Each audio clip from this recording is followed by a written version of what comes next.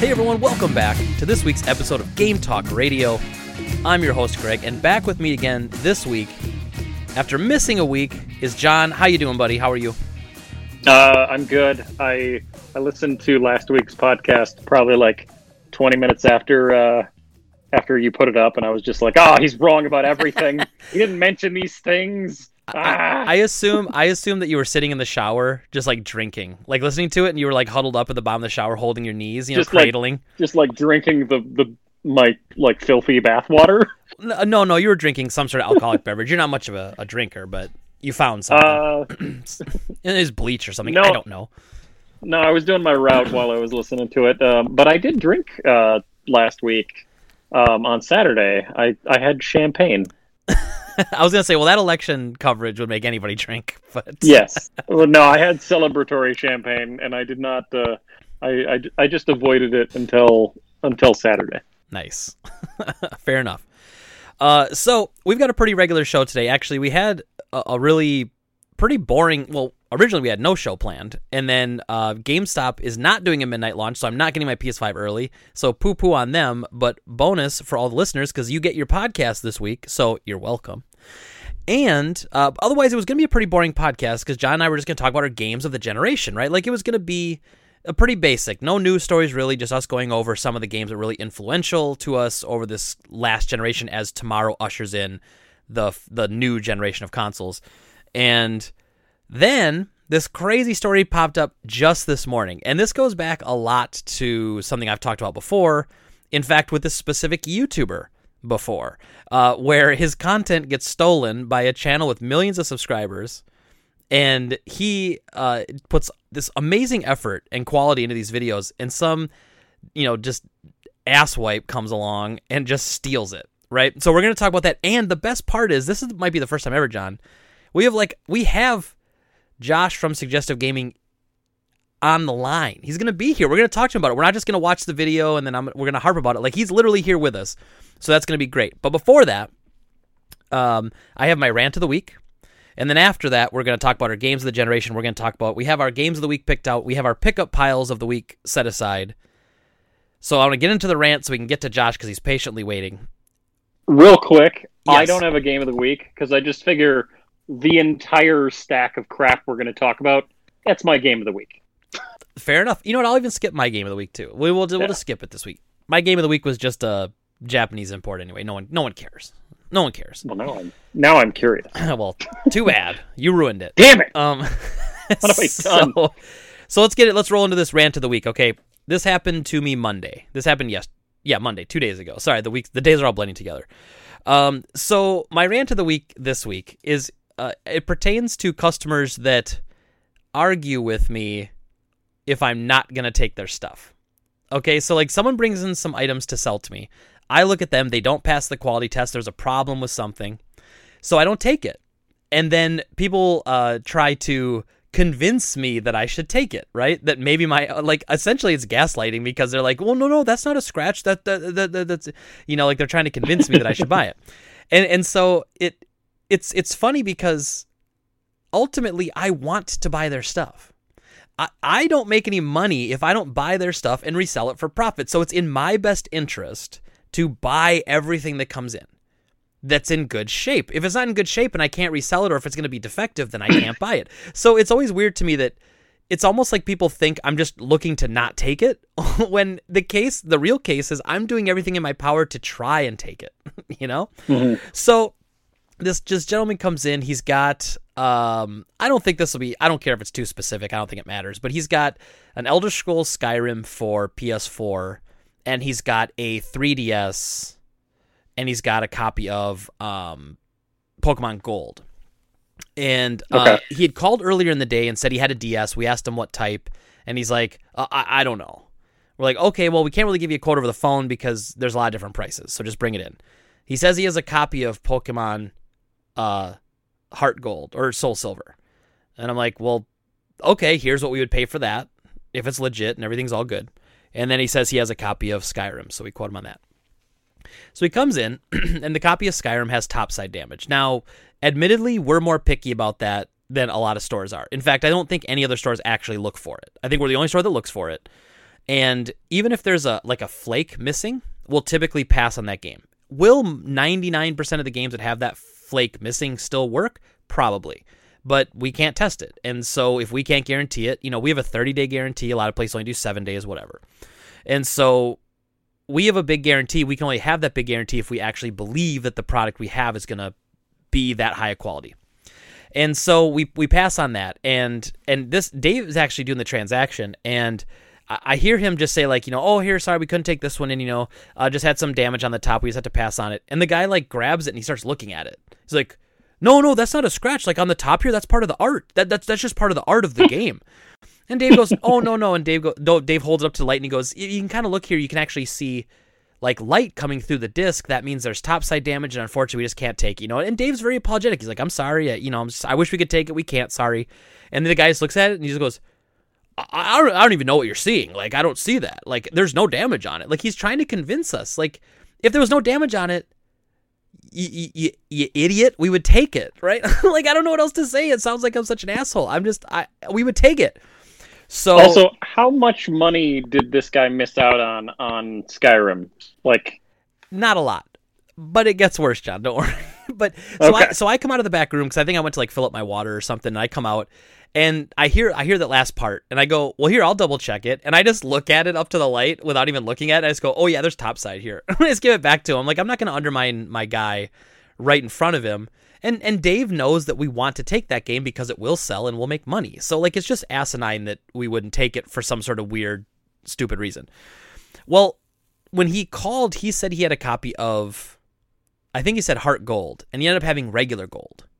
So regular gold is only worth about $12. Heart Gold's worth $50. So we tried to explain that to him, hey man, just as a heads up, we quoted you on the phone for Heart Gold. This is regular gold, and unfortunately it's not worth as much because it's not a DS game, it's a Game Boy game. And he just deadpan looks at me and just goes, well, why is gold not as expensive as Heart Gold? I just looked at him and I said, I don't know, man. That's just what eBay says. I hit my limit with the stupidity. And I was just yeah, I don't know. It's what eBay says. So then he didn't have a 3DS. He had a DS Lite. Okay. So, well, we didn't quote him on that, thankfully. We turned the DS on. No, I'm sorry. No, it was a 3DS. We turned the 3DS on, and there's just, the top screen has a 1/2 inch thick black bar running through it. It's just defective. It just doesn't work. I don't know. I don't know what to tell you, man. I can't fix 3DS screens, or I don't care to. Was he in a dumpster behind a GameStop? I don't know, man. I don't know. And so, we're well, and then Dave goes, I'm really sorry, man. I can't take the DS. It's damaged. And the guy just goes, what the F? And he just drops the F-bomb. And he's not mad at us. He's just I played it. It was fine. I went in the store. I put it in the storage. It doesn't work. Oh, and he's just stomping around. He's having a fit, And it sucks because we know that's not a good interaction, even though it's not our fault. It's just not a good customer interaction. And so then eventually Dave goes, well, if you want to still sell, gold, we could still buy that for 12 cash or 14 credit. And the guy just goes, well, can I just do 14 cash? And normally we would probably do that. It's not a big deal. And then, but I think Dave thought he misheard him. So Dave goes, oh no, it was 12 cash, not 14. Because I think Dave thought he was mistaken when the guy was literally asking for it. And the guy just stands there for 3 seconds. I see the look on his face is kind of like he's on the verge of cracking, So I just went, oh yeah, man, we'll do 14 for you. We'll take care of you. Don't worry about it. But it was he was right on the edge, man. It was just, he was about to lose it. So my rant of the week is, I want to buy everything. The only things I don't buy is if something gives me a reason not to buy it. There was a PS3 at the end of the night tonight where it took in a PS1 game, loaded up just fine. Pop it out. Load in a DVD, it won't read the DVD. That's kind of weird, but okay. Pop in a PS3 game, it starts loading Black Ops and then freezes in the middle of the game. Okay, I just can't take it, man. Sorry. I mean, it's an 80 gig non-backwards compatible fat PS3. This thing is the cheapest, junkiest model of PS3 that they made. It is just shit, Yeah, so, they're awful. So we want to take it, and that's the thing. So if we ever refuse a trade, believe me, it kills me as much as it kills the person not being able to sell it. When I see something really nice come through, or a good PS2 game, like a Silent Hill 2 that's worth $80-$90 now, and it comes in and there's a big scratch on the top and I can't take it, it kills me, man. It just kills me knowing that game most likely will have issues that can't be fixed. So anyway, rant over. That's my rant of the week. that reminds me of the a time where I was at GameStop, and so like that guy, it sounds like he was broke and just Probably. needs money. Which is And tough, and, so I, he's and you just know me, scrounging I up- relate to that. Yeah, Yeah, just scrounging up anything that he can possibly sell. I had a lady years ago, back when the Wii balance board was out, and GameStop was buying the balance boards for like $13, and I was doing, or she was selling it. I was doing the trade, and I was like, all right, this is what you can give you for it. And she's like, well, how much was the balance board? And I was like, the balance board is $13 cash. And she's like, that's bull, whatever, and like starts getting pissed off. And I was like, well, if you don't want to sell it, you can keep it. Like you don't have to sell it to me. And she's like, but I do. And I was like, I'm sorry, but $13 is all I can do for that item. I apologize, but like I said, if you don't like the price, you can keep it.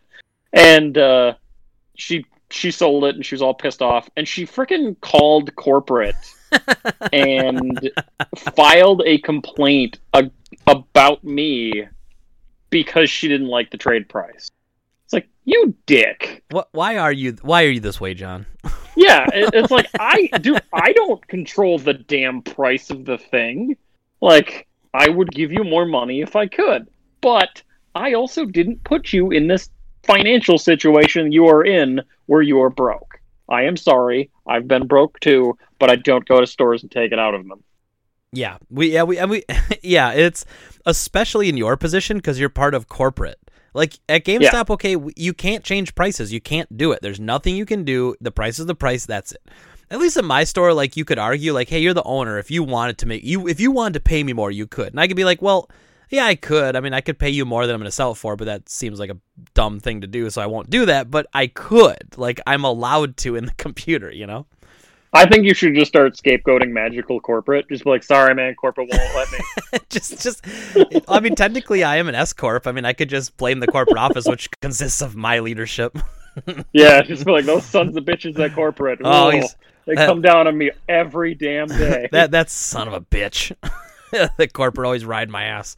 All right, but anyway, that's it. That's the rant of the week. So going into this next segment, we got Josh from Suggestive Gaming here. I'm going to cue this up so that I can cut this into YouTube clip because this is one we got to put up. And then not only can Josh have this crappy YouTuber who stole his content's fans yelling at him, now they can yell at me too, because it's only fair that we all we all get in the mud together. So I'm gonna go silent here for a few seconds, and then I'm gonna cue it back in, and then Josh are gonna be ready for you. So here we go.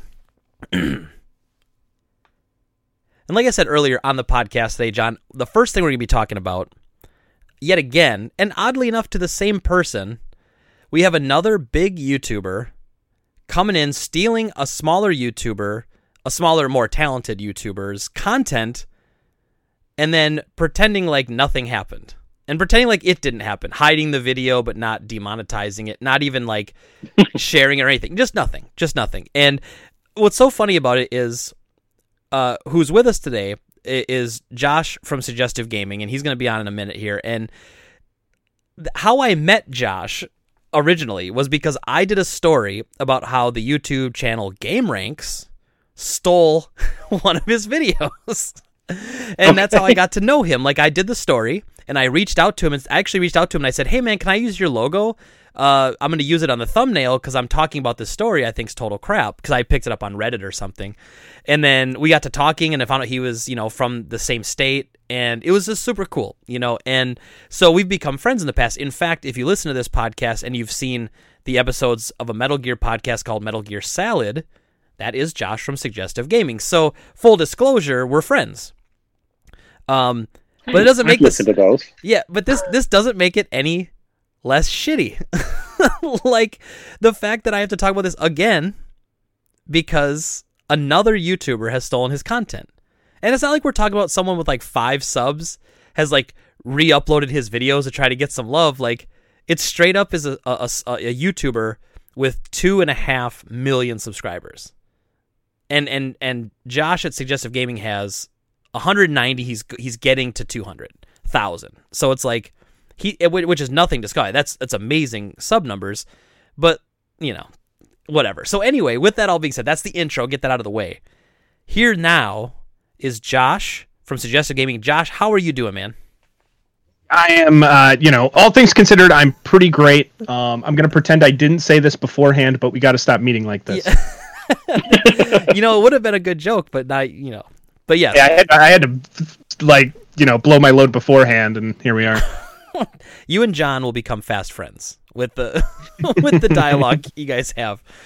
I'm Suggestive Gaming, Greg. Come on. Very suggestive. I'm gonna start a channel called Very Suggestive Gaming, and I'm just gonna re-upload all your stuff. But then with me with like a mini skirt, me with and more sexual puns, please. Yeah, and me with a mini skirt. I'm just gonna lift it up a little bit above my knees and just be like, "Hey, boys, that's very suggestive." Okay, that's gross. So, getting to the podcast, getting the story.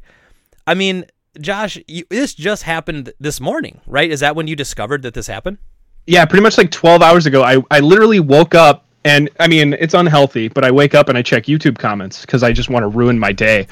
Yeah, that sounds awful. That'll do it. That'll do it. There was a guy, and I'll see if I can actually find the comment real quick just to read it verbatim, but and give him credit. He basically said, hey, Mr. Dalek JD basically stole your Call of Duty video and put it on his channel. And I'm like, well, that's, people say that all the time, like when there's a similar video, and I'm like, yeah, what? Oh, I'll check it out or whatever. And like, literally, he opened the video the exact way I open videos, like the same dialogue. And I'm like, ooh, okay. So I immediately pause the video. I open up the Google Doc of my script, and I'm just reading along with the video. And I'm man. This is all right. I got to do something about this, I guess. Was it like the whole thing? Like, did he edit any of it?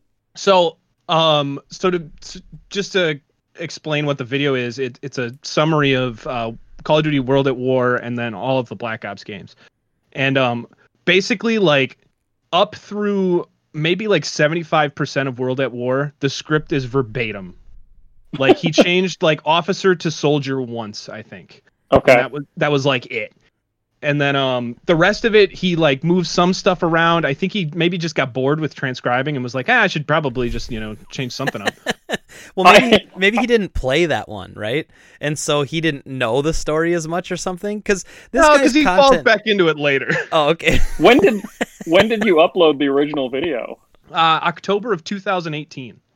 Okay. So, damn, it was a while ago. And not only that, but like, that video is my second most successful video, and it has like over 5 million views. Okay. So that was the weird thing to me, is like, chances are there's going to be some overlap of somebody who's seen both of these videos. Yeah, it's nothing to sneeze at. I mean, like that video's a monster. So it's not like it's some obscure video, I mean, it almost rivals my Billy Mitchell videos. Actually. It's pretty close. Although I will say, if I end up on the Eastside Dave show, we are going to have words. Let me tell you, man, that's a trip. You'll come out just fine. You'll be just fine because you get a lot more views than they do. Now, you really should be honored by this theft because, like, one, transcribing half the video sounds like a hell of a lot of work. To be fair, well, the thing is, I upload subtitles. So okay. if you click the little 3 dots next to any of my videos, there is a view transcript button. Ah, okay. So, and that's for accessibility reasons. And yeah, so he didn't even have to. So you don't even have to try hard to script. No. Well, but obviously he listened to your video and he was just like, "This shit is gold." I mean, yeah. I've got to do something. Oh, I'm about sure. this. Well, when you hear Josh's voice for the first time, like I did, instant erection. I'm talking 0 to 60, 2.5 seconds probably. Which, by the way, Josh, for the record, before Greg had me on the podcast, he was like, I want to make sure that you're not super inappropriate. So yeah, he's definitely come across as the more inappropriate of the two. Well, you know what? I'm working on a lot this year. Not to get too sidetracked. I'm working on a lot this year, getting out of my boundaries, right? I've set up a lot of boundaries of decency and things that I didn't want to cross. And part of it was, I'm so protective of the store, right? I'm so protective of having a bad image. And what if someone watches this and then and then they say, "Oh, I don't like that Greg guy. He used a bad word." I'm like, who the fuck cares? Anyway, plus I'm a beer in, so that's helping a little bit. But and it's my Friday. I'm on vacation for 4 days. PS5's tomorrow. I'm a little loose today. But I want to get back to it, Josh. Like, what do you? I feel like I know what you felt, but can you try to describe like what that feels like, right? Like as you're discovering this, as you're pulling at the thread, right, and you're realizing that this dude straight ripped you off.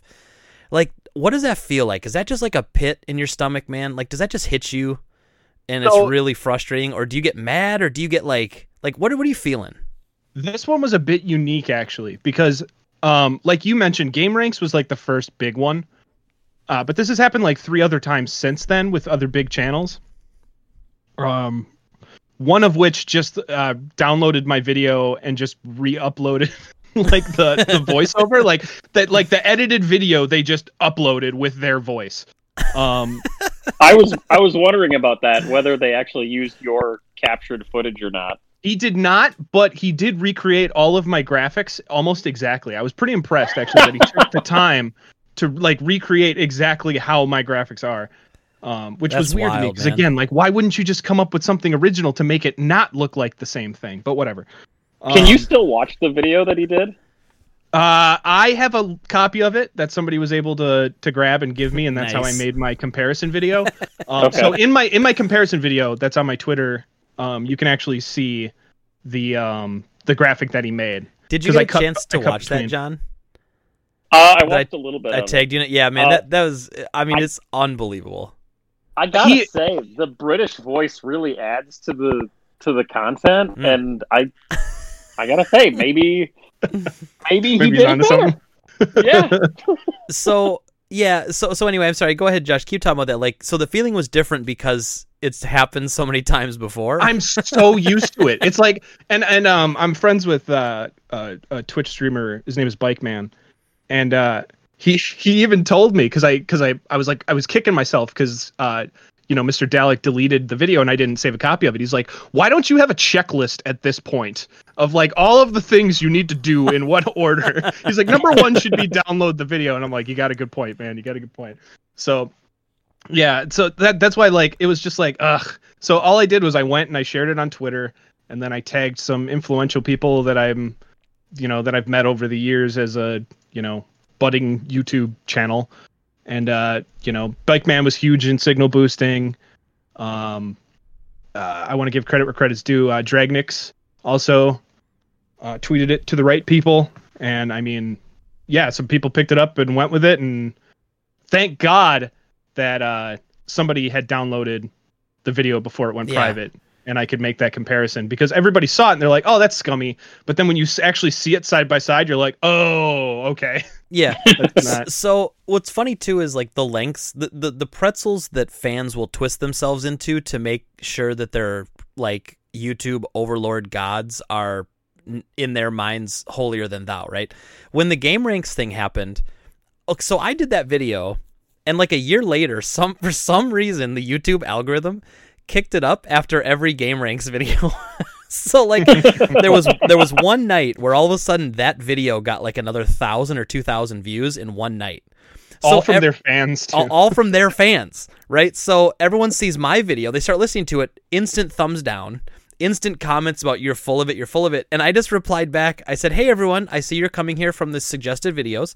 I said, here's a link to where the guy from Game Ranks actually apologized for it, because he said he did it. He admitted to it. I'm not lying. Here you go. It was a year ago. Have a nice day. And then I just got off of it. It doesn't matter. They apologized for it. They did it. They apologized. I mean, it was a shitty apology, but he admitted to it.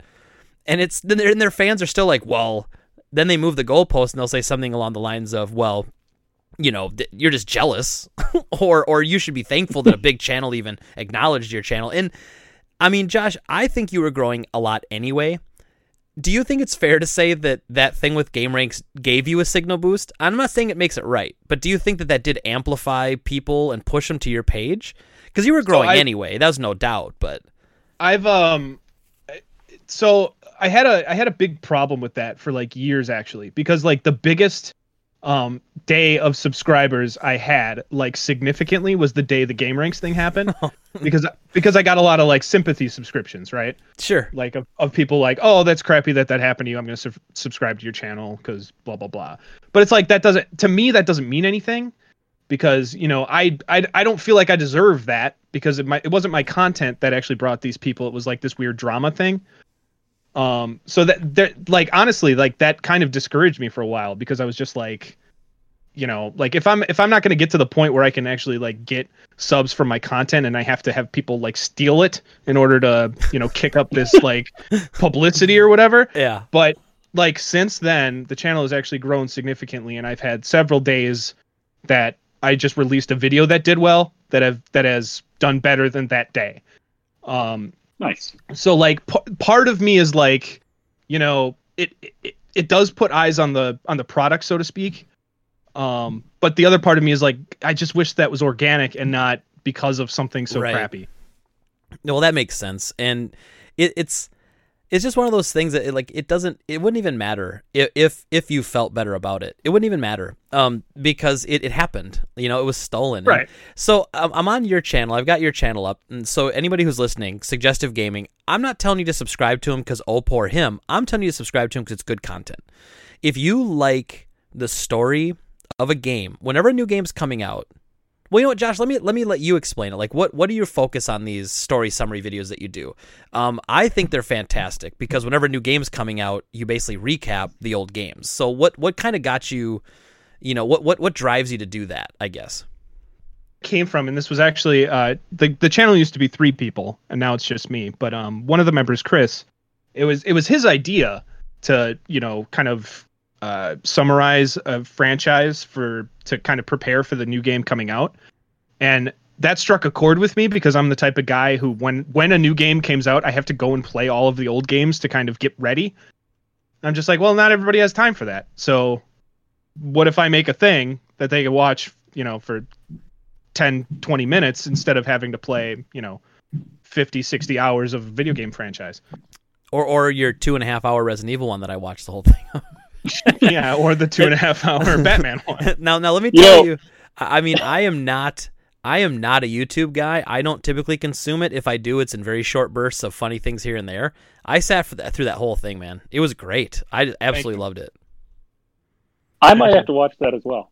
The Batman one's really good, man. Like I mean, just the way you put it together, Josh, like it just works, you know. And you got a good cadence. Like it's quality content. Like, you know, you see all this garbage. Like, how do I want to describe it? Like, it's just garbage content. I don't know how else to say it. Like, it's this weird, you know, it's whether it's Tipster, Keemstar, this drama alert garbage or whatever. You're in the video game space. You're making like your own path, which, to be fair, is such an oversaturated area.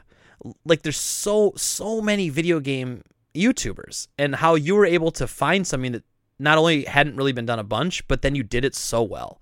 And so I don't know, man. I'm glad you're around, and I'm glad that Game Ranks stole your first video so that we were able to meet and become friends, because it's just been a blast, man. And I sound like I'm always suckling at your teat, but it's good content, man, and it's content I would watch. And I don't watch a lot of YouTube, but I would.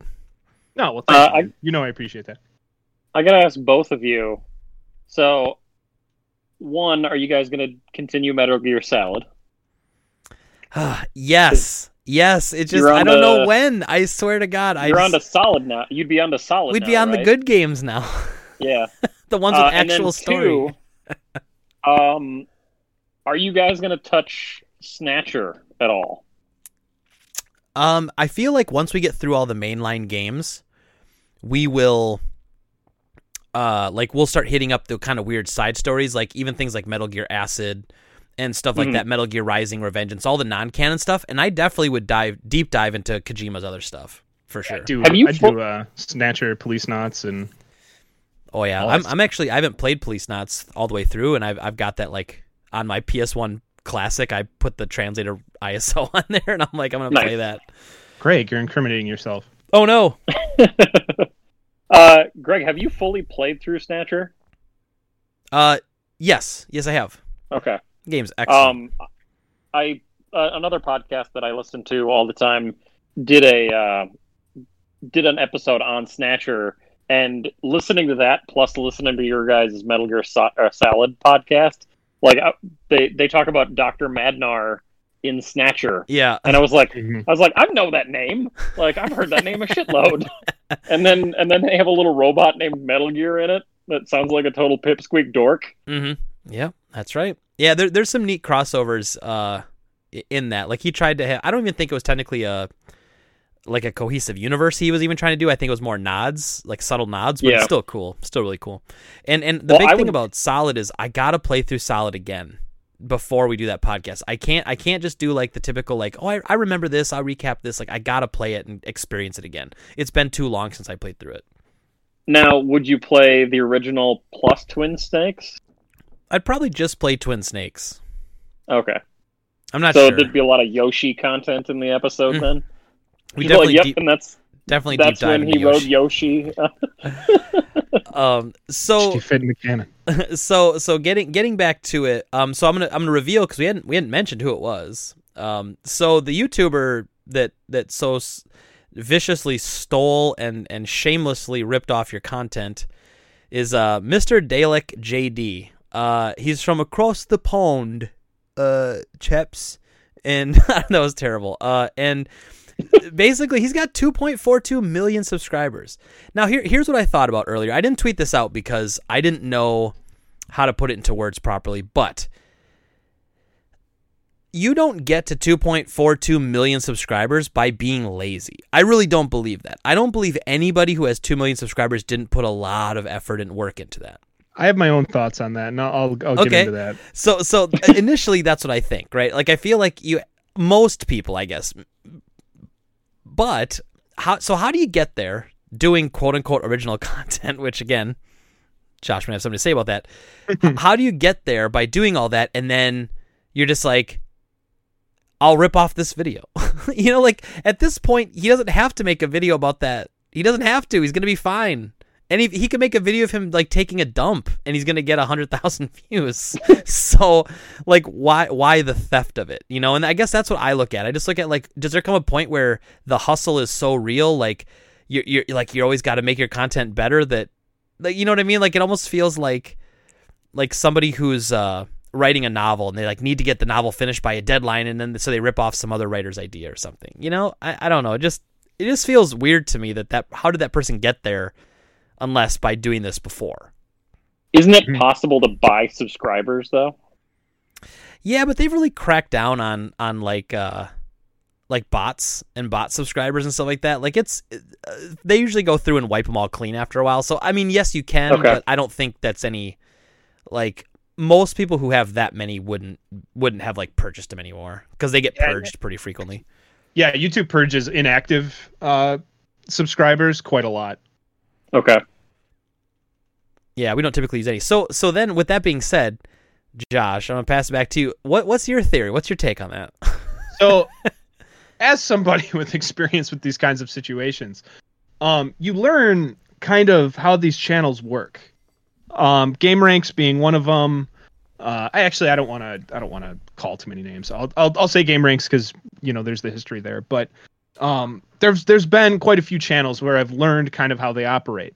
And as I'm sure we all know from YouTubers talking about it, for hours on end, the YouTube algorithm is a very temperamental beast, shall we say. And it favors high output.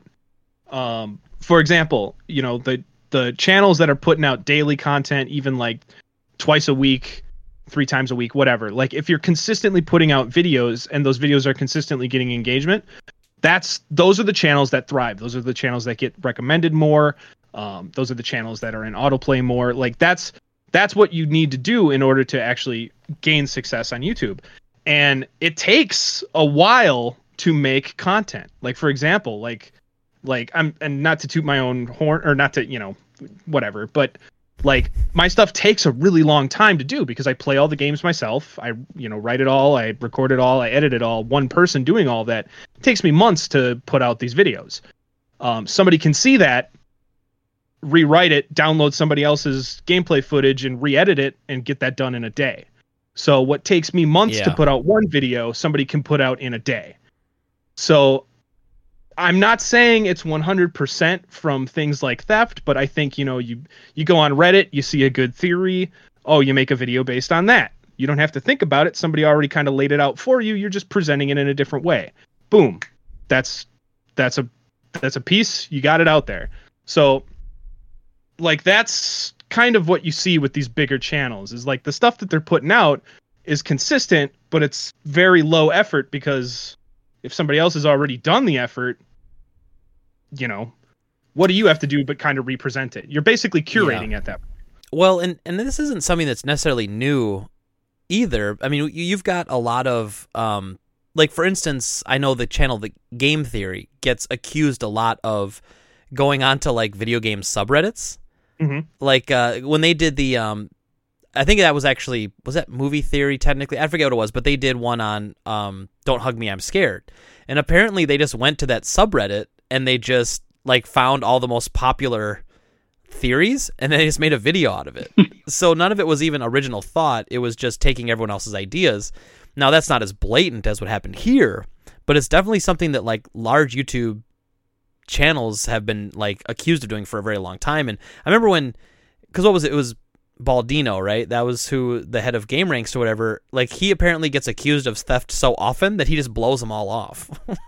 Well, I remember when he got when people started accusing him for, the God of War video that I made, he was like, I don't even know what this guy's talking about.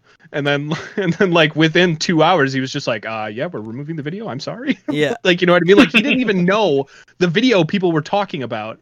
And then he had to learn that other people on the channel just kind of scalped the video. But that's how this works. You've got, it's the same with, who was that guy? Philip. Yeah, Philip Muchin or whatever. Yes, it's that same exact thing where he did original stuff, and then he got hired on by whatever publication that was. IGN. That was you can't spell ignorance without IGN. Oh, there you go. But then the pressure got in where he had to pump out content faster, and he couldn't keep up, so he just went to other people. Yeah, and that's so it's a sad, cutthroat industry that I'm not.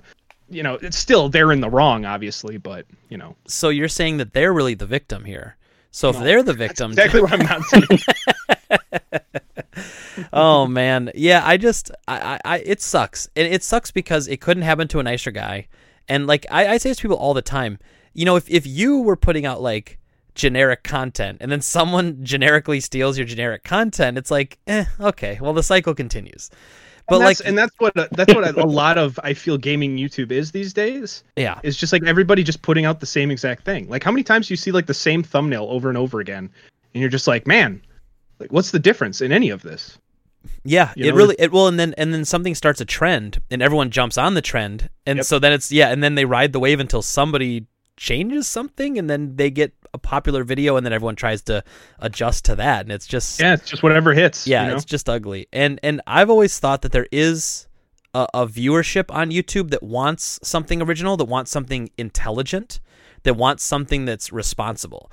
And you, because there was a little bit, I don't want to say controversy, because you did a really good job with the video, but when you talked about Last of Us 2, and you talked about that, and even that was like, there were good discussions there, but the majority of it was not like good discussion. It was the majority of it were like trash takes from garbage people who listen to bigger garbage YouTubers. Well, and not to get on too much of a tangent with that, but like that was I made that video in response to people just parroting other things that they heard people say. Like the points I made in that video were direct kind of counterpoints to these things that bigger YouTubers had said before. And then what was funny is at the end of the video, I say, I don't even like this game.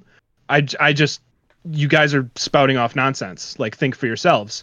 And everybody was like, you shill. Just because you like it doesn't mean everybody else has to. And I'm like, well, there you go. So, and this is a spoiler for our later segment. Last of Us 2 did not make my games of the generation. I thought the game was perfectly fine. Like, it's whatever. I don't know. But what's weird is, and I see this a lot in my line of work, is I see people come in, and this happened to me actually twice in the last few weeks, which I thought was especially weird because it's so far out of being popular now. But I had two people, and they were people that, I mean, I don't know how to say this. Like, I think they were on the spectrum. I think they were autistic, which is, you know, they consume a lot of YouTube, but they don't play a lot of the games. And so they would come in, and a lot of times they parrot things that they hear from other YouTubers. And that's fine. I mean, I get it. You know, a lot of people do that. And being autistic doesn't have anything to do with that necessarily. It sometimes does. But two separate people were basically asking me, like, what I thought of Last of Us 2. And I said, oh, well, I thought the game was fine. You know, I said the story was kind of neat. It wasn't my favorite story. If it, you know, had never been made, I'd have been fine. But I'm glad I played it. And it's always like, and then they start parroting what Angry Joe said, or what this YouTuber says, or what that YouTuber says, or what, you know, Flippy Floppy Gamer says, whatever. It's like they just parrot it. And so that happened to me. Had a pretty good take. to be fair. So that was two people within like a 2 or 3 week span that I had that conversation with. It was very weird. And it happens a lot though, where people come in and they just say, "Did you hear about this?" I'm like, "Yeah, I did." And I actually have a take on it because, well, one, I do a podcast every week, almost every week. But two, because I listen a lot, I think about things, I'm a critical thinker when it comes to these issues. And they're just regurgitating, and that is a big issue. And we could spend a whole podcast talking about just that. Yeah, but it's bad, but people listen to these other people, and then they just repeat it like it's the truth, like it's a fact, not that it's that person's opinion. They don't say, "Hey, you know, I agreed with Angry Joe." They just say like, "Hey, did you hear this? Well, this is what I think." Like, well, that's not what you think. That's what they thought, and you heard it, so now you agree with it. I don't know. I used to have a kid that would come into my GameStop when I was at the mall, and every single time I saw him, I knew what he was going to talk about because I am on 50 different video game websites every freaking day. And so Yeah. I'd be like he'd start talking about a topic, and I'd be like, all right, I know exactly what you're going to say. And so, like, after a while, I was just like, Bill, I'm like, you gotta form your own opinion, because I know that whatever the internet currently has shoved up their ass, you're going to talk about. Like if you don't play the game, don't talk about it. Like what do you care about that you're playing right now, and what is your opinion on it? Not whatever the hell you see online. Yeah. Well, so then let me ask you this, Josh. Do you think, is there any getting away from this? And I guess, does it happen enough where you really think it's not that it's not important and that it's not a problem, but like, does it happen enough where it's a legitimate problem, or is it just one of those annoyances? And if it is a legitimate problem, how do you fix something like this? Is there anything that you think could be done? My thing always, I don't think it's a huge issue. I think it happens, I think it happens way more than we think it does. But I don't think it's rampant, like to the point where, you know, there needs to be like some kind of huge culture shift. But like at the same point, I think we need to recognize that it does happen and try to, you know, create kind of a culture within the, you know, quote unquote creator community, to, you know, recognize that this is wrong and not how you create content. And my whole thing, and this is why I create such a stink every time this happens, because a lot of people are like, "Oh, you're just trying to get attention, blah blah blah." It's like, to an extent, yes, but not for myself. Yeah, you are trying to bring attention to the issue, not correct. Yeah. And I'm always saying, like especially with you know, this situation, you know, he took the video down within the hour of me posting my tweet saying, "Hey man, you just re-recorded my script." And you know, people were like, "Oh, that was him, you know, doing the right thing. He was taking it down." But it's like, no, that was him covering it up so that he didn't have to kind of face it, and he was just sweeping it under the rug. And that's what I kind of realized afterwards. And it's like, no, man, you gotta own it. You gotta wear the scarlet letter for a little bit, and people have to recognize that you've done this so that they can hold you accountable in the future if you do it again. Like that's to me what it all has to come down to, is like the only people that can hold, you know, these creators accountable are the people that watch. And that's the only reason I find out that these things happen. Like, I'm not going out looking for my videos elsewhere. People tell me, like, "Hey, I just saw this video, which is exactly like your video." So and I think people do a good job because I find out about it. You know what I mean? And I'm sure other people do too. But I'm the guy who's, angry enough to call them out and say, hey, this is wrong. Yeah. Well, and I mean, and it's funny you brought that up about the, about it's up to the watchers to really police this, because if they stop watching, then it's over for that YouTuber. Isn't that very similar to what we see with things like the culture at Ubisoft, right? And the harassment issues that they suffered and the stuff that they buried. Like, ultimately, the only thing that's going to stop Ubisoft, or even forget that issue and even go into things like EA and Activision and Rockstar's notorious crunch, or the Cyberpunk stories of crunch. Like, if that story's ever going to change, isn't it up to us as consumers to change it? Right? Like, it's almost the same thing. Yeah, and I think those situations aren't directly comparable because there's a lot more parties involved with those types of things. Whereas, when it comes to YouTube and a creator, it's a direct kind of one-on-one relationship. But it is, sunlight's the best disinfectant. So drawing attention to these things at all is going to at least create some kind of change. And that's what you can hope in things like crunch and harassment in the workplace, is like drawing attention to it, and, exposing that to kind of the general public will create scrutiny. And that's kind of what you need in order to keep people behaving properly, is to keep them accountable. So that does fall on the consumer to a big extent, sure.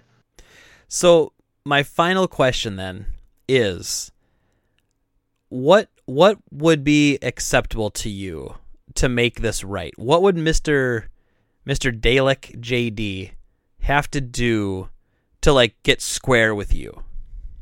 So he's halfway there, because he did issue an apology and a statement, basically saying, look, he was a little kind of, so I'm not going to complain because, he did admit, but he didn't say what he did, which was a little weird. He was just like, hey, if you saw the tweets, I'm sorry. He didn't say, did he put that out on Twitter? Yeah, he put it out on Twitter and not on YouTube, which is his, main platform, which is another thing. But my whole thing is, it's two parts. One is publicly acknowledging what you did, and then two, not doing it again. So right. The second half's to be seen, and that's where the kind of the viewer base holding him accountable, that's where that comes in. Yeah, so we'll see. That's all we can really do. Yeah, that's perfect, man. I love that, and I think that's really stand up of you to do too, because you had every right to, like, tee off, and the way you did it too. That's, even in my opinion, that's respectful. Like, yeah, you called him out, but it wasn't like, you didn't strike the video. You didn't you basically just took it to him and were just like, hey, is this what you do? This is your thing, and I'm glad that you were able to get that signal boosted a bit, because unfortunately, that's what it takes sometimes, A lot of folks were like, hey, you should give him the revenue that you made off of that video. And it's like, I don't want the revenue at all. I don't want him to have the revenue. Yeah. But I don't want it. Yeah. Like, that's not what this is about at all. You just want his you want his G Fuel contract is what you want. You want that G Fuel money. I want his Elgato contract because I spend enough on their fucking products. If I could get some for free, that'd be nice. Sorry for the curse. That's okay. I already burst the F-bomb. Well, I'm sorry, JD's John, you were going to say. JD's just pissed off because he's got a really in-depth 2-hour Resident Evil deep dive that he's just got to scrap now. Yeah. He's like, son of a bitch, I recorded that for 2 hours. He's like, it took me 2 hours to transcribe this thing, and I was just about to put it up. I made these graphics. Oh man, that's great. Well, otherwise, Josh, that's all I had for me. Is there anything else you want to say? Anything you want to bring awareness to? Anything on your channel that's going on? What do you want to promote? What's going on? I don't even know anymore. Today was a long day. I'm just staying up with the grind. I'm actually, like, I just released a bunch of stuff and now I've got, like, nothing going on for the rest of the year, which is great. What's a game of the generation for you? God of War. Okay. It's on the list. It made the list. I think that's the game of this generation. if I had to pick one. It's pretty high up there for me. The only reason I didn't give that game of the year over Spider-Man was because I'm such a Spider-Man nerd. I had to. But See, like I agree. Spider-Man was such a copy of another game. It didn't, like, I still loved it, and Spider-Man's still on my list of this generation because it's a personal list, like what were games that define the generation for me. But man, it's like, so my geekiness for Spider-Man is what pushed that game over the top, but God of War felt like something special when I played it. It really did. I think the reason I loved God of War so much is how much it took me by surprise. Because I'm like, this is gonna suck. It's nothing like the other God of Wars. Yeah, What it's gonna be is clunky, this? shitty. Yeah. And then I played it. And I'm like, this is the greatest thing I've ever played. Was there a sex minigame in this one? Nope, they kept it classy. You can't have stuff like that in games nowadays, man. Come on, What man. a piece of shit.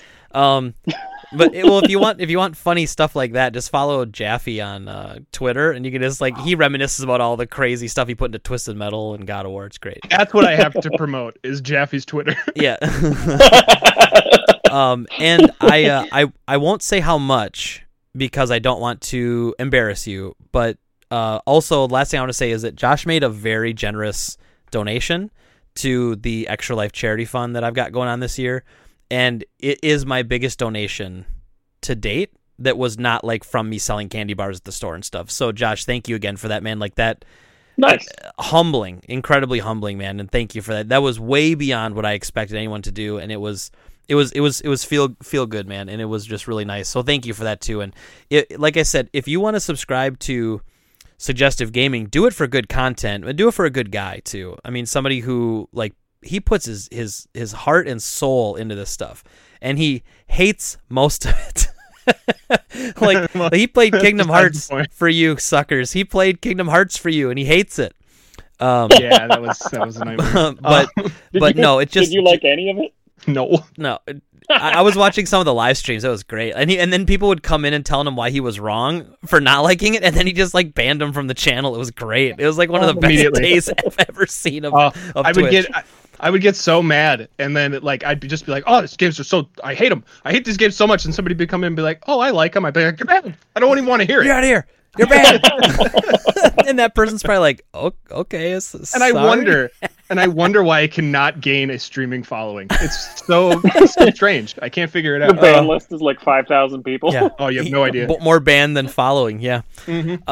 But yeah, so I appreciate you a lot for that, Josh. Thank you, man. And that's it. That's all I had for you, bud. If there's anything else you want to say, though, let's throw it out there. But I really appreciate you taking the time, too, to come on the show. We've never really done, like, a call-in guest before, so it worked pretty well. I'm happy to be the first, and thank you for taking the time to discuss this. I know it was a kind of a fun little repeat of however many years ago that was now, like 5 years or something.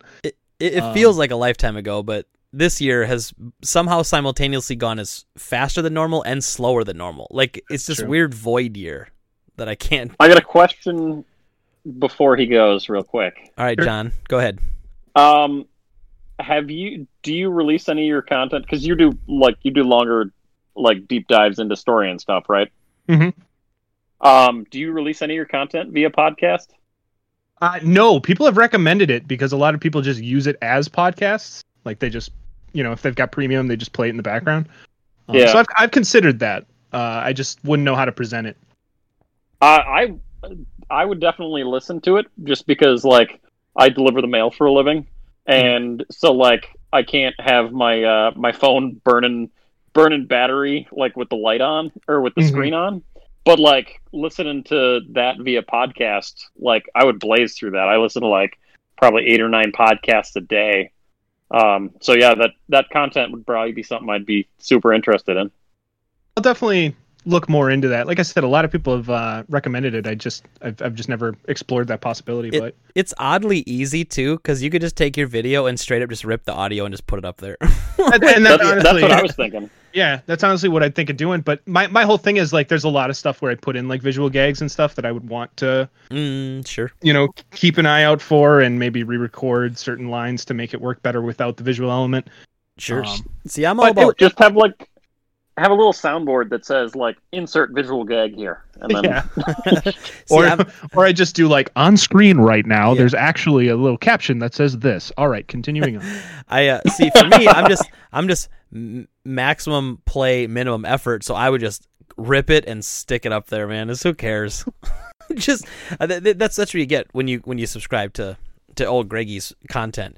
And I also want to thank you. I want to thank you, Josh, for, even though it makes me feel bad in a good way, not that way, but in a good way, because when we talk about doing Metal Gear Salad, I absolutely love it.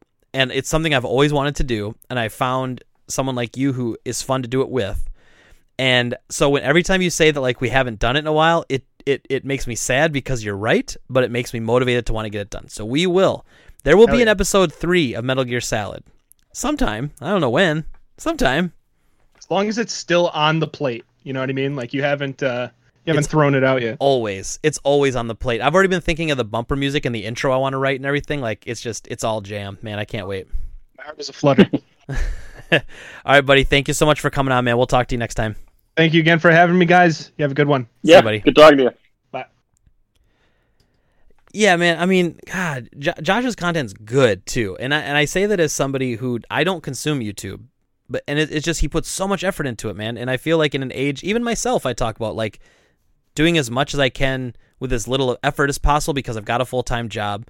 He's got a full-time job too, and he does all this in his free time, and he's gonna make the launch, he thinks, hopefully next year into doing full-time YouTube. And so, Damn. So go give him a sub and like watch his content. It's worth every second. So John, getting into it. So now we're going to talk about our games of the generation. So I don't really have a format for this. I know originally we talked about, let's talk about PlayStation games and let's talk about Xbox games. As I made my list, I struggled to find games for certain consoles and stuff like that, right? Yeah, when you said, like, you originally were like, oh, let's do 10 for each, and I was like, I don't know that I could do 10 for each. Okay, that makes me happy because I have a total of 15 games, and it goes across PC, Switch, and PS4 and Xbox One. I didn't touch PC because PC's just garbage. And I didn't touch Switch because I don't feel like their generation's done yet. Switch I would be willing to do once the Switch 2 comes out. So just scrub all of the Switch ideas. No, I'm just kidding. Maybe I'll give him maybe I'll give him like honorable mentions. But there, a lot of the Switch games I'm talking about are from, like, I guess you're right, that's such a hard thing to do because the Switch came out in 2017. The PS4 came out in 2013. So yeah, it's 4 years, which is almost a generation in itself. But the PS4 was 2013 to 2020, so you had 7 years. So you have 3 years of crossover between the Switch and the PS4. So any of the games that came out on the Switch from when it launched to now, I considered this generation. So, but with that being said, John, I guess I don't have a particular order necessarily, but I think we'll just go back and forth, and then we'll tell a little bit about the game and why we thought it was good. So I want you to start. What was one of the first games that came to mind when you thought of games that... Now, just to clarify, this is games that we feel like defined the generation for us. Okay, this is an opinion. So this isn't... If we didn't like a game, we're not going to talk about it. It doesn't mean the game wasn't good or that the game didn't do something to progress video games as a whole or as a medium. It's just that it didn't do anything for us. So again, these are very personal lists, so it's all opinion-based. So just take it for what it is. But so throwing that back to you, John, what is... like one of the first games that came to mind? So the first thing I think about when I think about Xbox One, to me, is Dead Rising 3. Because, like, at the launch of the Xbox One, it was my most played game. And so as much as I love Xbox, I hated the Xbox One at launch. We've talked about that a lot. Yeah, it sucked, and there weren't a lot of great games for it, and it just felt like they really just screwed up the launch as big as they possibly could, except Dead Rising 3. I loved the hell out of this game. Everything I didn't like about Dead Rising 1 and Dead Rising 2 got fixed in the third game. and they expanded on the ideas. I liked the characters. Like, you no longer had to run around and get Zombrex to like heal yourself. The time constraints that the original games had really were kind of tossed aside. And so, like, for me, the launch of the Xbox One was this game. Yeah, and I think I've said this on this podcast before, but that game was the best launch title of that generation. Like, between Xbox and PlayStation, that was the best game. I wish that game had been on PlayStation because that game would have done a lot better. You know, it just would have, like, if that launched on both consoles, that game would have sold a ton, you know? Yes. That was my major complaint. And that's my complaint about exclusive games in general this generation, is that I think if Dead Rising 3 would have launched on both systems, even later, I think we would be playing or still looking forward to Dead Rising games. I think 4 was a massive misstep. But 3 was amazing. The other neat piece of anecdotal trivia I have for Dead Rising 3 and that series in general. So Dead Rising was taken over by I forget what the hell the studio's name was, but they turned them into Capcom Vancouver. But before they made Dead Rising, they made the Biggs series, which was a arcade baseball franchise. And I talked to one of the developers of the series from Capcom Vancouver, and they said the reason why they got the contract to make Dead Rising 3 was that the crowds in the stadium for the Biggs were so impressive to Capcom that they offered them the contract to make the Dead Rising 2. Oh my god. And so the Dead Rising series after the first game is built using the Biggs engine, a baseball game. That's wild. That's a good piece of trivia, man. Thank you. Yeah. So what have you got? Well, you know, we already kind of talked about a couple of these. So I agreed with Josh about Spider-Man and God of War. Spider-Man, it just finally felt like it was a really good superhero game. It fit. It made sense. It was rip off of the Batman engine, though, and so I have a hard time giving that game a lot of credit, but it just was amazing. And the story in that game was fantastic. Like, it was incredibly emotional on many points. Like, they did a lot in that game. They pushed the Spider-Man mythos forward a lot in that game.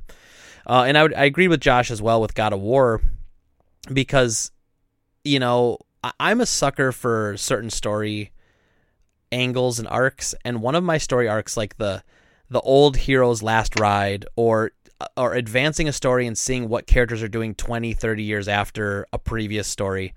So seeing like Kratos years later, seeing him in a new environment, a whole new game that felt totally different, yet worked and felt good.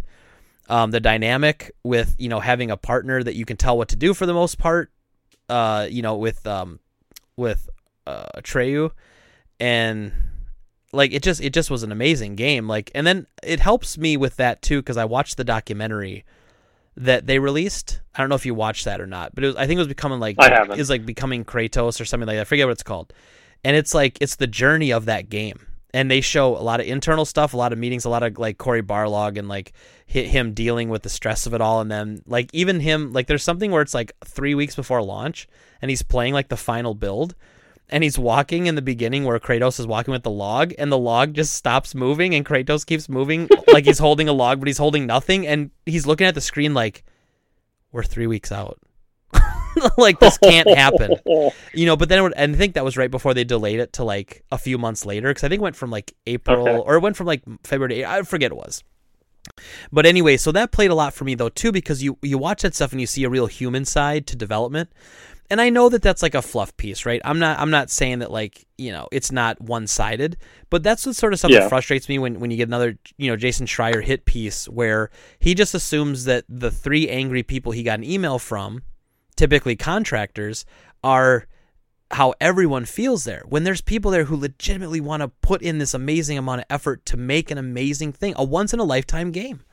And I feel like they did accomplish that with that game. And so without getting too much into it, I just quickly want to talk about Spider-Man and God of War, just because we'd already mentioned them with Josh. But both, for me, just really, really genre defining. What was another one you had?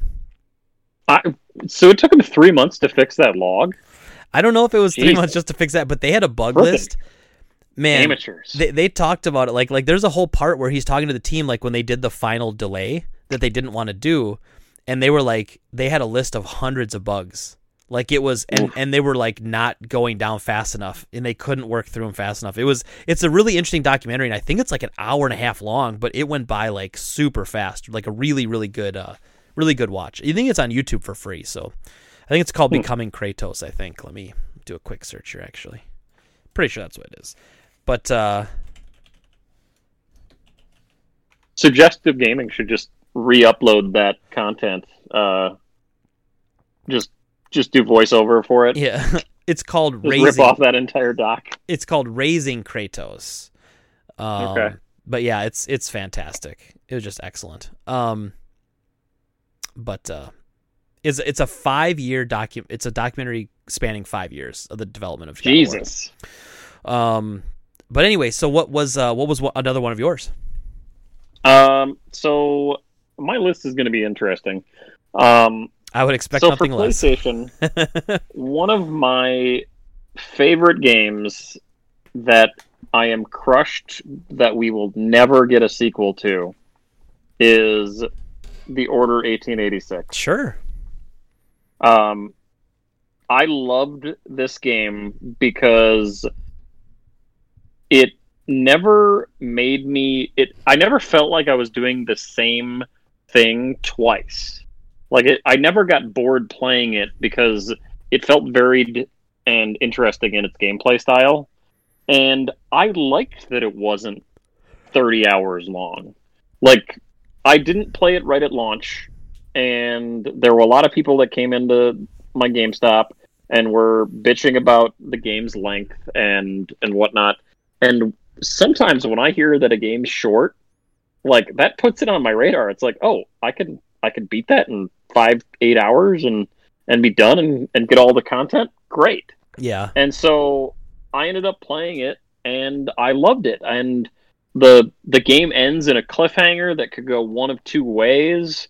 And other than, like, one of the last missions had a pretty predictable twist, in my opinion.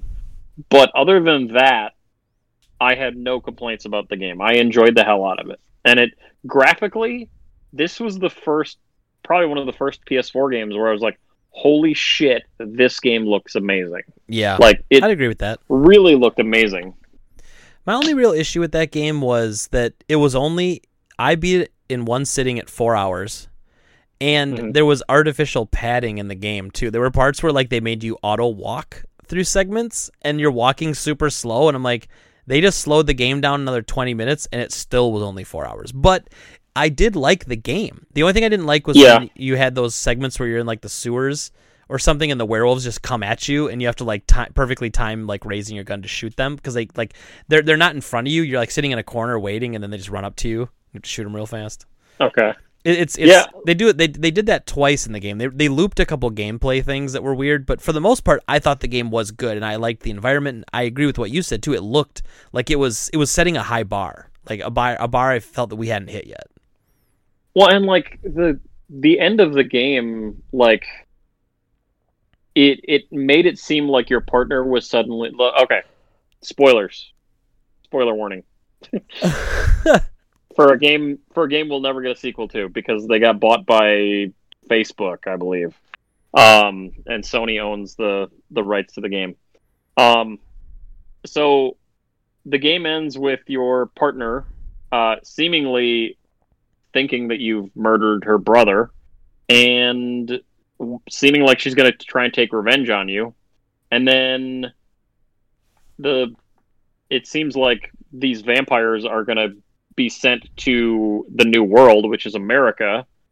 And so it's like, okay, so is the game going to follow this potential revenge story, or are we going to see what happened to the vampires and werewolves that seemingly went to the Americas? Mm-hmm. And I was like, damn it, I want to know what the hell is going to happen.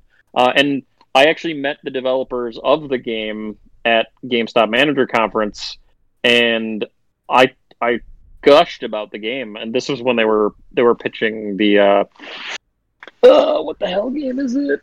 Deformers. They had the Deformers online multiplayer battle game that they were kind of trying to sell there, and I was like, I loved The Order. I hope you make a sequel. I screw all the haters online. It was awesome. Nice. So what have you got? So the next one I want to talk about, I'm just not really doing these in any specific order, but I'm going to talk about Cuphead. Cuphead made my list. It was something I had been anticipating for a long time. When I first saw the first video footage of it, is just like, I fell in love with it, had to have it. Finally comes out. Not only is it a cool looking game, very unique, it's hard as hell. It's like, yeah, I'm horrible at it. It's a game that a lot of people weren't going to finish. So there's a certain amount of pride that goes in with finishing it. And I finished it actually on my, I think it was 2017 or I think it was 2017 stream. And I finished it at like 4 a.m. And I was nice. like, I was sleep deprived and I was like just juiced on caffeine. And I went back to it because I had played it earlier in the day and I got to King Dice and then I died a bunch, and I went back to it, beat him, and then beat the devil, and it was all over. So Cuphead showed, I think, that you could do something really out of bounds, and it could really work. And now, I mean, the game sold a ton. It's a merchandising powerhouse. They've got a Netflix cartoon that's coming. Like, it's crazy, the stuff that's producing outside of the video game, and of course a sequel. And it is officially now multi-platform. It's on Switch and PS4, not just Xbox and PC. But I had that technically under the PC category because that's where I played it first. But I've bought that game on PS4 now, and if they would ever do a physical of that anywhere, I would buy it in a heartbeat. The only thing I'm surprised they haven't. Yeah, and I even bought the physical Xbox One version that was just a code in the box because it's something to put on the shelf, But yeah, so Cuphead was great. I've seen people VGC grade that stupid box with a code inside of it. That's really stupid, but there's a part of me that goes, that's probably a good idea.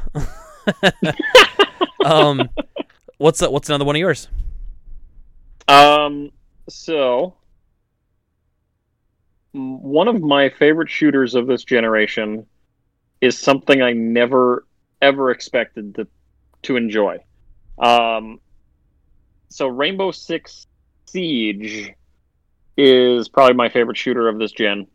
I had this game for 2 years digitally because Ubisoft gave us a free code for GameStop managers, and I never fired it up. I was so pissed off that the game had no single player and was not a extension of the Rainbow Six Vegas franchise that I loved on the Xbox 360 that I ignored it for 2 years.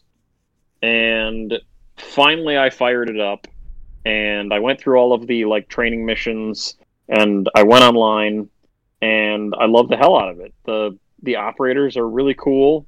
I've got 3 of the 5 season passes, which I generally don't buy a lot of the DLC for games. Especially multiplayer shooter games, and it's just a blast. It's the only time I have had a negative experience with Rainbow Six Siege is I finally ranked up enough to be able to go into ranked mode, because they make you get to a certain level. Yeah, so you don't suck. Right. So I played my first game of ranked. And I was atrocious. I was just getting destroyed.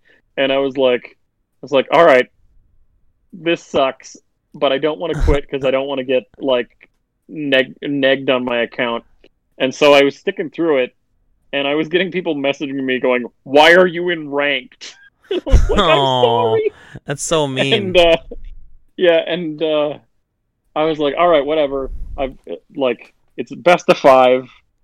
I'm on match 4. I got 1 left. Well, I'll get the hell out of this as soon as I can. And then I found out that in ranked they go to 8, and I was like, oh god, I have like 20 more minutes of this. When I play Smite and you have a bad game, people just type uninstall, kill yourself. That's what they type in Smite. It's a really great community. It's very welcoming. So you're not allowed to have a bad game because everyone who plays that game is perfect all the time. In case you don't know. Now they added Sam Fisher to Rainbow Six Siege as Agent Zero or something like that, and I haven't bought that season pass yet just because it's been a while since I've played it. But it's definitely put it back on my radar where I want to install it again. Nice. So what have you got? All right, so back to me. I'm going to stick with the PC thing because I only have one other PC game. And it's not even technically PC. It's for my Oculus Rift. My Oculus Quest, excuse me. It's Beat Saber.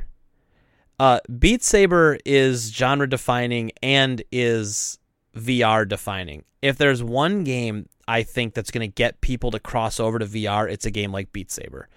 It is incredibly fun, incredibly addicting, easy to learn, difficult to master. It's a hell of a workout. I'd sweat it up in that thing. In fact, I was using it as a workout routine during quarantine times. Nice. And it I don't know how to describe it. It's teaming with style. It's cool as hell. It's fun. It works. Like some VR stuff, like the tracking's not great, and that game is top freaking notch. And so not only is it defining of what this generation was, it was defining of a new way to play this generation, which was VR. And I'm not a huge VR guy. I like it. Don't play it a lot. And Beat Saber is the only VR game on this list I have, but it is the one, in my opinion. It is the one game for VR that will transcend VR and like bring people into play. And PC is really the way to play that as well, because you can actually download more songs and stuff, which you can't do on the PlayStation version of the game. Well, and so a funny story. So I sideloaded a bunch of extra music onto my Quest, and so you really take for granted how much balance goes into like making good music rhythm games, because you'll have somebody like, oh, this is an Eminem song. I'm like, okay, well, I'll download that. Let's try it. And it doesn't make sense. Like Beat Saber's levels are brilliant because you'll like, it knows the natural movements. Like if you just went down with your left and your right hand, the next movement typically isn't cross right, cross left, because that's not natural for your hand to move that way. So, but when a homemade user makes a song, they're not thinking of that stuff. They're not spending a bunch of time balancing it and tweaking it. They're just making it work and throwing it out there. And so I actually hated almost all of the side-loaded downloadable songs I got for it. I was like, I'll just play the same 10 songs that Beat Saber has instead. But just great, man. I don't know. I have nothing but amazing things to say about Beat Saber. I have very minimal knowledge of Beat Saber. And one of the videos I watched was a guy doing the Darth Maul double lightsaber with Eminem's Rap God. Oh, nice. And it was like, it seemed like it was amazingly well done, like game wise. Like they did seem like they put some effort into designing it correctly. And the guy was amazing at it. Like I was like, I don't know how he's not like crying on the floor with how much workout it looked like it was. It reminded me a lot of when I first played Guitar Hero. And when you first play Guitar Hero, it's like you can barely hit 3 buttons in a row. And then I worked all the way up from easy all the way through expert. And that's how I was seeing myself progress through Beat Saber the same way. I'm like, man, I started off I could barely do this, and now I'm crushing through the hard level, and I'm getting to the final levels now. This is great. I was always a medium boy. Nice. What's another game on your list? So this is a game that I'm pretty sure both of us kickstarted. And I have wanted for since 1996? Bloodstained Ritual of the Night. I have it for Xbox One here. I love the hell out of the game. I have been wanting a side-scrolling Castlevania game on my TV since I played Symphony of the Night. And for some reason, Konami just is hell-bent on not giving its fans what they want ever. And now I love the DS games and the Game Boy games and stuff. I've played all of those, and they're awesome. But it's like, I'm an adult. I have a TV. Please let me play the games I want to play on my TV. And Bloodstained finally gave me that. Yeah, I was looking at it. It was in my honorable mentions. I really did like it a lot, and I did kickstart it. It's an Igavania, and I did love that game. I platinumed. It's one of my 10 platinums, and nice. I enjoyed it. It was good. I hate 2.5D though. I just hate it, and I always will. But if that game was like pixel style, like 32-bit pixel art, like Castle Symphony of the Night was, I'd have lost my mind on that game. It was still great though. Like you said, it was very, very well done. Music was fantastic. Characters were great. Yeah, it was a real treat. Actually, the one thing that Konami is doing right with any of their franchises is the Castlevania Netflix show is so goddamn good. Yeah, it is. Yep, I agree with that. And like, it's based on a weird part of the series that I never would have expected too. Like, the show is based on like the worst of the games in my opinion. Like the second PS2 game, and then like I think the first season is based on Castlevania 3 for NES. Yeah, I mean it's really follows the story of Castlevania 3 because I don't know, does the second one for PS2, is that where they got like the villain from? Because the third season is apparently takes place, or like is the time frame of Castlevania, or the second PS2 game. Interesting, because I know if it's still, because I didn't realize, like I don't know a lot about the PS2 lore of Castlevania. I fell off of them when they went 3D. Same. Which, as much as I love Koji Igarashi, he is on tape saying that when you have something like the PS2, you can't do 2D anymore. You have to do 3D because it can do 3D. Nah, it's his freaking fault. Dude, it's his fault. I know. It wasn't even like Konami forced him to do it. Like, he wanted to do it. But yeah, but no, because that would be cool if that game made references to, like, you know, Trevor and and Sophia, I always forget her name, and Alucard. That'd be amazing. I didn't know that because I've never played through those, but that'd be amazing. So next up for me, I feel like some of these are kind of crossover, but I'm gonna put two games together, and I'm gonna say Dark Souls 3 and Sekiro, just because they're both FromSoft. Okay. Dark Souls 3 was just more of the same, to be fair, but it looked so good on current gen, and it was really the pinnacle of what FromSoft was doing with the Dark Souls games. It really was.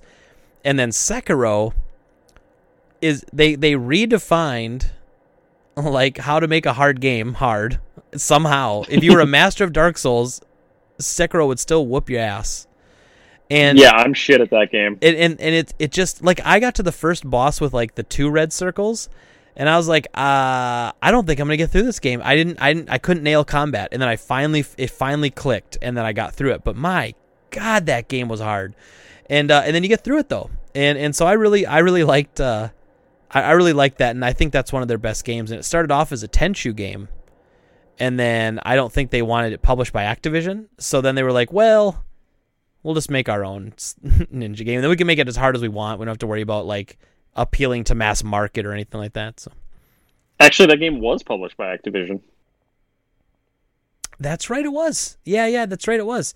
I wonder, maybe that's what I'm thinking, is that maybe because of the difficulty spike, they didn't want to mainline it as a Tenchu game, or there's something about that, like the difficulty and not wanting to associate it with like a franchise or something like that. But this is totally my guess, but and speculation. But I would think that they probably intended it to be a Tenchu game, and then probably realized that like tying that game to a dead franchise that not many people are gonna like potentially try because they don't have nostalgia for it. Like, making it a new thing would make more sense. Yeah, give me a new Tenchu game though. I mean, I'd play that. If they hadn't made that a Tenchu game, I would have played it.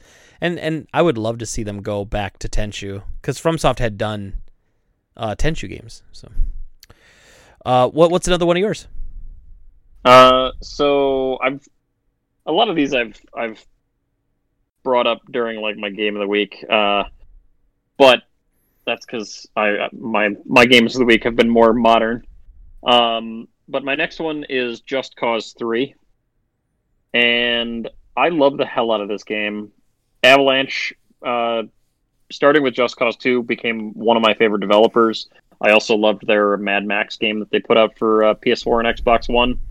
And 3, they gave GameStop managers the physical copy of Just Cause 3 2 weeks before it was out. Nice. And, like, that's unheard of. Like, generally, they do not... GameStop managers don't get games early, let alone 2 full weeks before they're out to the general public. And so, like, I had this, like, right before Thanksgiving, and I was so obsessed with it that I brought a TV, a PlayStation 4, and my copy of the game to Thanksgiving. And I played through it. Partially to rub it into my nephew that I had a game that's not even out yet. But I had so much fun with it. And, like, there was so much experimentation that was possible in that game. And it was just fun to, like, I have this weird thing with when I play open world games, like, my buddy calls it, like, chicken pox. Like, I like to go across the map and get all the collectibles that are on the map and like, clear out things town by town. And Just Cause 3 was full of that. Like, you'd go into a new city, it would say that you have 0% of the city complete. You would blow up a billboard and it'd be like 5%. And then you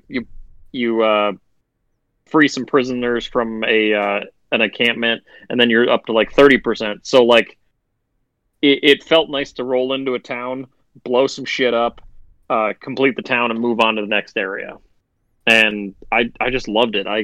And Just Cause 4 is one of my biggest disappointments of this generation. Oh no! Because of how much I loved the third game, and 4 just added so many systems to the game that they were not explained well and don't work that well, that it was just a frustrating mess. I unfortunately hate 4. What a shame. So what is your next game? So how many more do you think you have? I mean, realistically, I have 1, 2, 3, 4, 5, 6, 7. 7? All right. Well, we'll get through these. Let's do... Can you cut it down to 3 more each?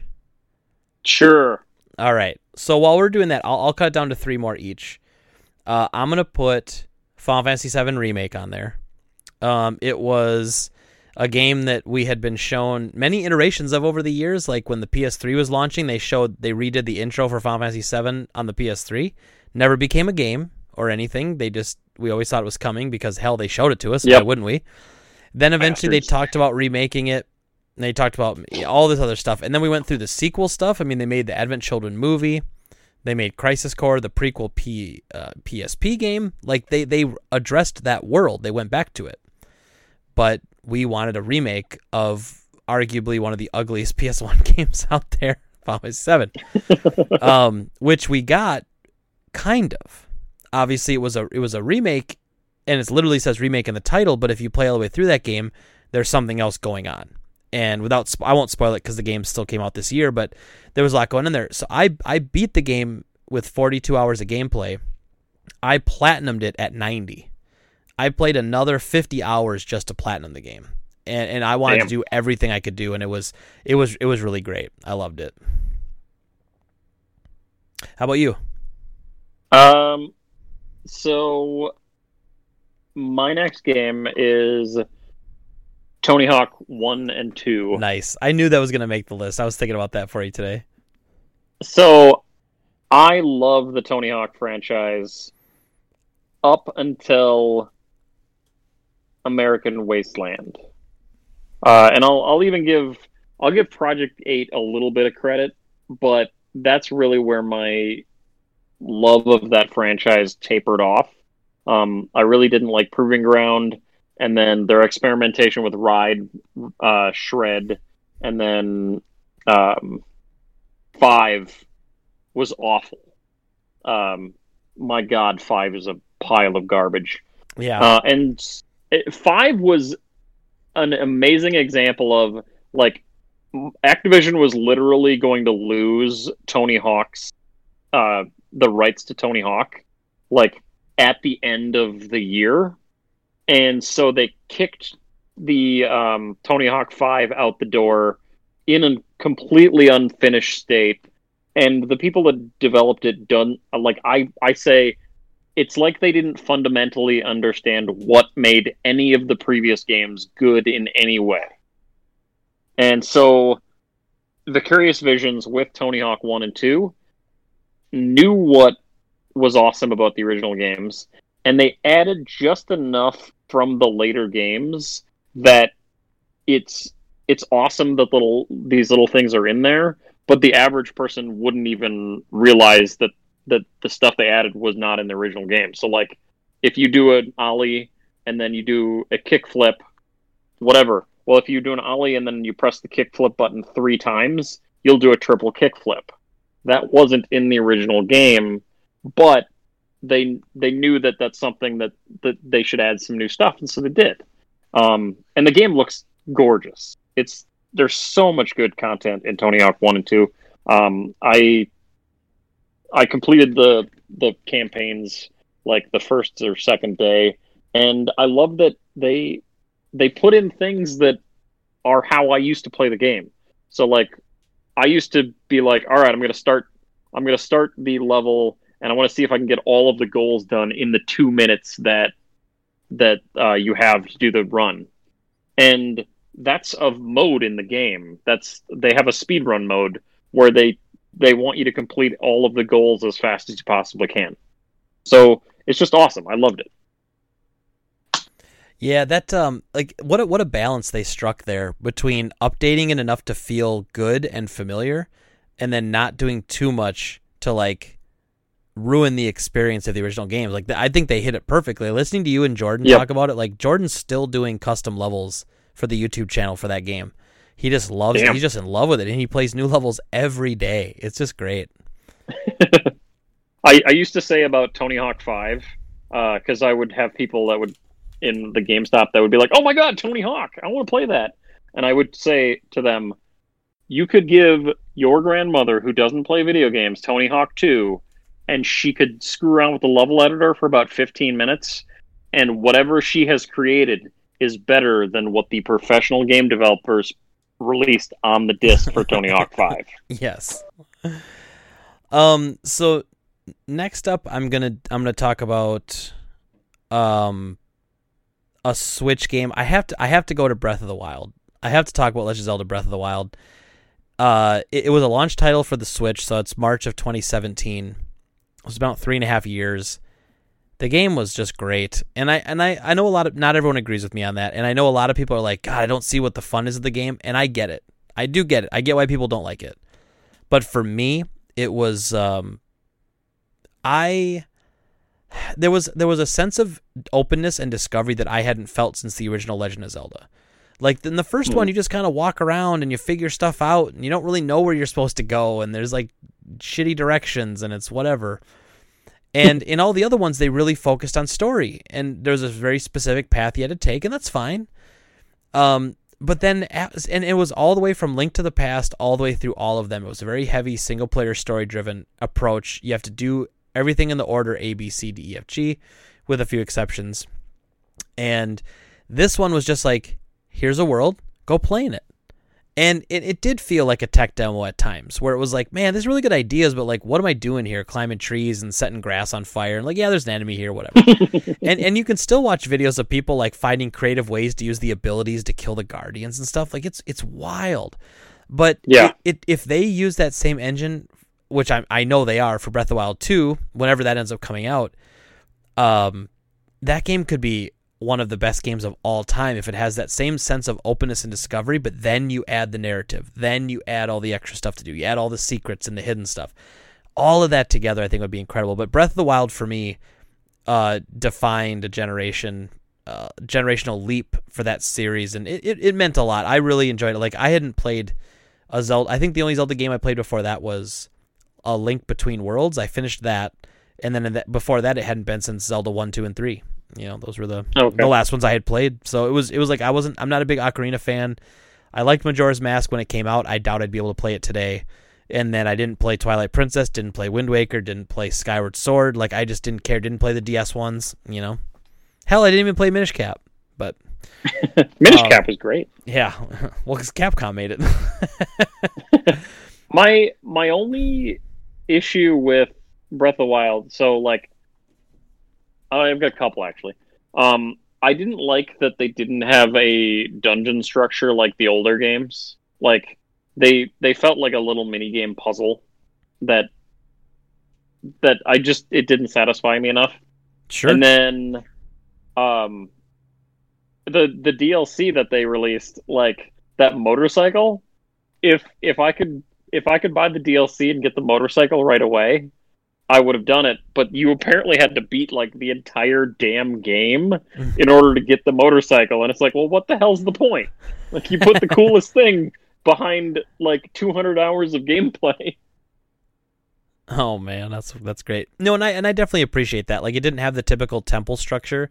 They had a bunch of mini puzzles, and then they had when you fight like the tower, the beasts, you know, those were more like temples, but there were only 4 of those, and they were kind of similar. Like, they were different, but the idea inside was similar. Like, go through, get these orbs, blow up some of the evil eye goop, and then fight the boss. But I did like that Zelda had a lot more character to her than any of the previous games, and like, she seemed kind of badass, and it was like, I kind of want to play a game as Zelda. Man, if they somehow work out a 2-player mode with Link and Zelda in the next one, I would lose my mind. Okay, so your second to last one. What's your second to last game of the generation? I'm gonna go with Dead Cells. All right. Which I played the crap out of. I think I've destroyed several controllers in just the way that I play it. Not because I get angry and throw it, but like because I hammer on the buttons in such a way that I feel like some of my Xbox and PlayStation controllers have started to give up the ghost. And they're constantly adding content to this game. They were successful enough that Motion Twin spun off a part of their studio called Evil Twin, I think it's Evil Empire, something like that. But they have a development studio that is just working on Dead Cells content, and nice. It's just awesome. The weapons in the game are fun. The combat satisfying.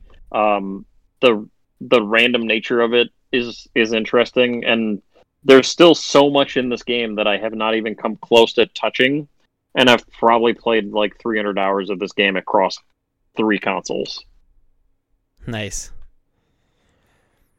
No, and actually, the PC version, I haven't played the PC version, but on Steam, the developers gave you the option to roll back the updates all the way back to beta. So, like, you can play this game how it was playable like a year before they even formally launched it as a finished product. Like early access and stuff. Like, you can play in all the iterations. That's just incredibly neat to me. Yeah. Well, and actually one of the things that killed my desire to play it for a bit was that they put out an update that nerfed one of the weapons I used all the time. And so I almost wish I played it on PC because I could just play the revision that had the weapon the way I liked it and not have to worry about the nerf. Nice. So my final game of the generation, and I had a few that I'm cutting out. Like, some honorable mentions were Ghost of Tsushima, Witcher 3, Animal Crossing, Mario Odyssey. These are some games I really enjoyed, but I'm going to give them the last one. Uncharted 4 was an honorable mention. My final one's going to go to Monster Hunter World. So I've been a fan of Monster Hunter since it came out on PS2. I've played every version that I could, even the ones that didn't come out here, illegally downloading PSP games that are patched in English so that I could play. Even getting that ad hoc party to work on PS3 so that I could play my PSP online, locally online with people, so I could play Monster Hunter with them. That's the level I took it to. I even went to try to get before Monster Hunter World came out, there was Monster Hunter Online in China. And I even downloaded their stupid QQ app because you have to sign up for Monster Hunter Online through this Chinese spyware QQ app. And I got it done, and I figured out how to do it, and I did it for all my friends that were going to play it. And then, of course, it had those things where it's like, oh, you can play for 2 hours, and then you got to spend money to get more coins to go on missions. I was like, ah, shit. Ugh. But that's how much I love Monster Hunter. So when they announced a new one for PS4 and Xbox One, I was so excited because I played Monster Hunter Generations and Monster Hunter 4 on 3DS, but that's not where that game is its best. And I was pissed off that Capcom kept making these like handheld garbage versions of Monster Hunter. Like I wanted a full-fledged. World was finally that. And World, I put about 500 hours into it, which the average Monster Hunter player would probably be like, that's it. they're like closer to 1,000 hours. But it finally brought Monster Hunter to the masses. Capcom had a good game. They marketed it properly. Now it's going to be one of the free games if you have Plus on PS5. It's one of the free PlayStation hits or whatever they call them. And there's going to be people still playing that game. And it's amazing. And I'm very excited for the new Monster Hunter for Switch. I'm going to buy that as well. But, man, World came out and it did everything right. And it's been crushing it for like 3 years, I think, since it's been out. And so Monster Hunter World is my final kind of game that defined this generation for me. Nice. And so then lastly, John, what's yours? And do you have any honorable mentions? I do. So honorable mentions, I would say Ratchet and Clank. I'm surprised we only got one of them this generation. Tetris Effect for PS4 I loved. And this is a weird one. Unboxed Newbie's Adventure was one of my favorite platformers of this gen. It's just a weird game where everyone's a sentient cardboard box. It's got some great big open world levels. And then I would say, you know what I'm surprised about? Neither of us had Bloodborne on their list. So I originally had it. And then I thought, you know what? Bloodborne was fun. I enjoyed it. But it wasn't, I don't know how to describe that game. Like, I feel like it's people are remembering it better than it was.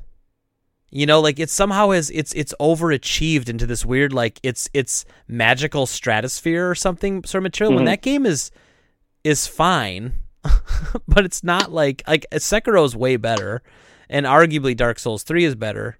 But I do like the lore and everything. I think Bloodborne's a sweet game. But yeah, like it is funny that you mentioned that because I did have it on the list, and I thought, it just didn't make the cut. Whatever my gut was telling me at that moment. For me, I think it was the lack of like weapon and armor variety that took away from it a little bit, and that like they really forced you to play the game without a shield. And I was very much, I think a lot of people that play the Dark Souls games are very shield heavy. They're very shield heavy games unless you're kind of a masochist that learns how to play without a shield. Right. So the fact that I couldn't play this new game the way that I had been playing the previous Souls games was kind of frustrating. So my final game of the generation is Batman Arkham Knight. I love the Rocksteady games. I have been playing them since they did Arkham Asylum, and Arkham Knight was a fantastic game. I admit I have not beaten it because the last mission where you're in the stupid tank is a pain in the ass. So like it's one of those that I do feel like I need to go back and finish. But I can't wait to play is it Gotham Knights? What the hell's the next one by the the WB Montreal? Yep. Yeah, I'm more excited about that game than I am the Suicide Squad game, because the Suicide Squad game to me looks like they're turning it into Destiny. Or Marvel Avengers. Yeah, like that's not what I want from this studio. I want a straight up awesome single player game that has or multiplayer that has layers to it. There's so much shit hidden in the Batman Arkham games that, like, I played Batman Arkham Asylum 10 times, probably, if not more. And I feel like every time I played it, I saw new Easter eggs and hints and stuff all over the map. Sure. And was constantly surprised. And the same thing with Arkham Knight. It's filled with so much, like, so many loving little details for all of the Batman lore that I just love it. I wish that the tank wasn't in it, though. I don't mind if you could just drive around as the Batmobile and not force me to battle in the tank, it'd be so much better. Yeah, I didn't hate it. I know most people's complaint was that. I actually kind of liked it. I don't know. I didn't have an issue with it, especially with the Deathstroke. Like, that's how you kind of finished that. Is in the tanks. I thought that was fun, but I definitely understand why people didn't like it. But man, all right. So that's a great conversation, man. I really like that was like a good 45 minutes to an hour talk about games that really made this last generation special. Which it's so hard to believe that we're ending the PS4 and Xbox One generation. Where the hell does the time go, man? So now we're going to be starting a new generation of consoles tomorrow. And not to take away from Xbox, I would be saying this if PlayStation came out Tuesday and Xbox comes out tomorrow. It's just when they're both out, to me, that's when it starts. So I don't want to like be showing I'm not a pony, John. I'm not a pony. Well, and I'm wearing my Xbox shirt, but I have no idea when the hell my Xbox One is going to show up. Sometime. I almost bought one. Lovely. Costco had them come up in a bundle where if you got an extra controller in the system for $540, so you paid $40 for an extra controller basically, and I was like, that's tempting. But I ended up not doing it. I don't know. I have one on pre-order from Amazon, and so I was just like, whatever, I can wait. I did try, like, Target put up consoles and Best Buy put up consoles, I believe, and I tried at like midnight on launch night just to see if I could secure one, and I couldn't get on either site, so I just said screw it. I'm like, whatever, I'll wait for Amazon to ship mine. Nice. Which is a weird thing to say based on my awful restraint. Nice. So we got to wrap it up here, John. Obviously, we have our pickup pals of the week. Let's get to them, but let's get to them fast. Can you do a fast pickup pile of the week this week? I can. All right, let's hit it. I'm grabbing my pile right now. All right. So I will start since you were busy. I picked up Raturgy generic for the GameCube. Hey, that looks familiar. Yeah, there's this awesome awesome store in town that held it for me. It's a great top-down shooter. I picked up Cadence of Hyrule, the Zelda rhythm action game that looks like a SNES game. I'm awful at it so far.